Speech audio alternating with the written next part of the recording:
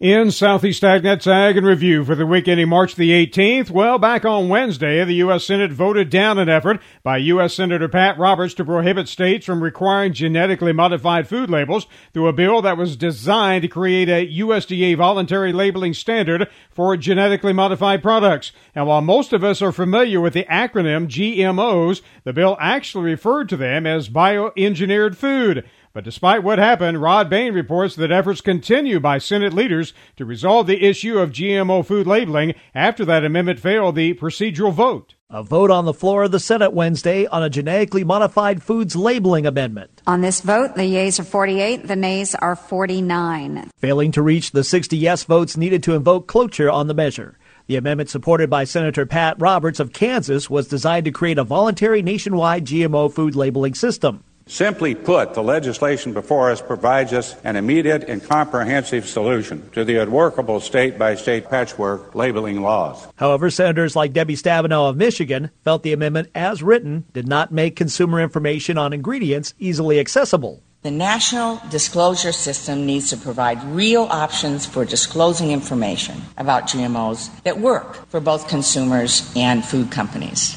A procedural move by Senate Majority Leader Mitch McConnell means the bill could be brought back to the floor at some time for a vote. In the meantime, senators will continue to work on a resolution. I'm Rod Bain reporting for the U.S. Department of Agriculture in Washington, D.C. Thanks, Rod. In other news, many in agriculture continue efforts to get Congress to pass the Trans-Pacific Partnership, or TPP, and that includes the National Cattlemen's Beef Association, as their interim CEO, Kendall Frazier, said TPP is very important to the beef industry. What it will do is lower tariffs for American beef in the Japanese market and make us more competitive with the Australians.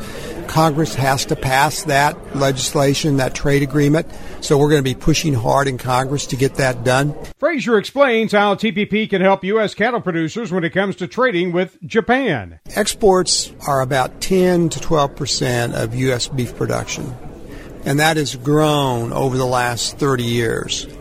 And it's very important to cattlemen, the export markets today. It's about export markets are worth over $300 per head to the price of fed cattle. Japan is one of our biggest markets for U.S. beef. Right now, we have tariffs in place in Japan that make us not competitive with the Australians. The Australians just signed a new free trade agreement with Japan where tariffs on Australian beef are going to decline, and we are going to get less and less competitive in that market.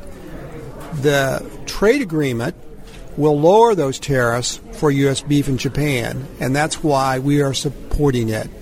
And this is a case where we're working very closely with the administration on this. The administration obviously negotiated the trade agreement, and we're working very closely with the U.S. Trade Representative and others in the administration to get this passed by Congress.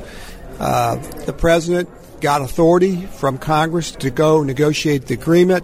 Now he's brought that back to Congress, and hopefully in 2016 we can get this passed. In other news, when it comes to planting peanuts this spring, Tyron Spearman reports there are many factors to consider as to how many acres farmers may want to put in. Peanut farmers are trying to decide exactly how many acres to plant this coming year, depending on the program and the availability of seed and warehouse availability. These are some of the factors that they're having to consider. Also to be considered is the production of peanuts around the world with their competition. Right now, Argentina is in the startup of their harvest season. They said this week the peanut crop is in good condition with plant development between R4 and R5. That's almost fully matured, but have not started digging as of yet. In the main production area of Cordoba province, plant development is doing well, and they said they will have about 320,000 hectares, and that is down slightly from last year's 342,000 hectares. Production is about to be 1 million tons. Last year they had 1.1 million tons, so they're down slightly from this past year.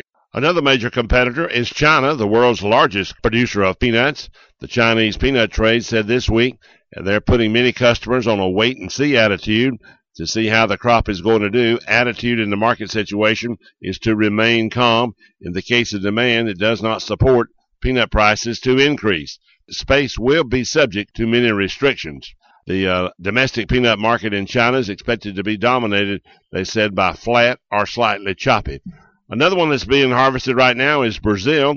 Harvesting of peanuts in Brazil's San Pablo state is in full swing, and overall production in the state is expected to be about 372,000 tons. That's a 23.9% increase over last year. I'm Tyron Spearman for Southeast AgNet. Kathy Isom tells us how maple syrup is being used in modern medicine. Scientists appear to have made a sweet discovery when it comes to possibly finding the cure for Alzheimer's disease. Alzheimer's disease is a progressive neurodegenerative disease that impairs daily functioning through gradual loss of memory. Researchers gathering for the annual meeting of the American Chemical Society in San Diego, California, shared promising results of several studies exploring the beneficial effects of natural products on the prevention of neurodegenerative diseases, particularly Alzheimer's. For the first time at this symposium, pure maple syrup was included among the healthful, functional foods that show promise in protecting brain cells against the kind of damage found in Alzheimer's disease. One study found that pure maple syrup extract may prevent the clumping and misfolding of brain cell proteins, which build up and cause plaques that trigger the devastating disease. Researchers plan to study whether a maple syrup extract can be effective as a cure for degenerative brain disease. Other natural food products, such as green tea, red wine, berries, and pomegranates, continue to be studied for their potential benefits in combating Alzheimer's. Alzheimer's remains the sixth leading cause of death in the U.S. According to the Alzheimer's Association, every 67 seconds, someone in this land of ours develops the disease. I'm Kathy Isom, Southeast AgNet. And to wrap up this week's podcast, Everett Grinder talks about an attempt to grow a coffee crop here in the U.S. I recently read where a couple of venturesome young farmers are growing an experimental crop that could change a lot of things about American agriculture. They're Californians, as you might expect, and their experimental crop is coffee. Although Americans consume more coffee than any other country, our coffee has always been imported, mostly from Central and South America. Now, these daring young California farmers just might be about to cause a new change in American agriculture. I do know it'll be more than one crop year before they prove successful in this effort. This may be the last we hear of it, or it could be a bold new movement in farming.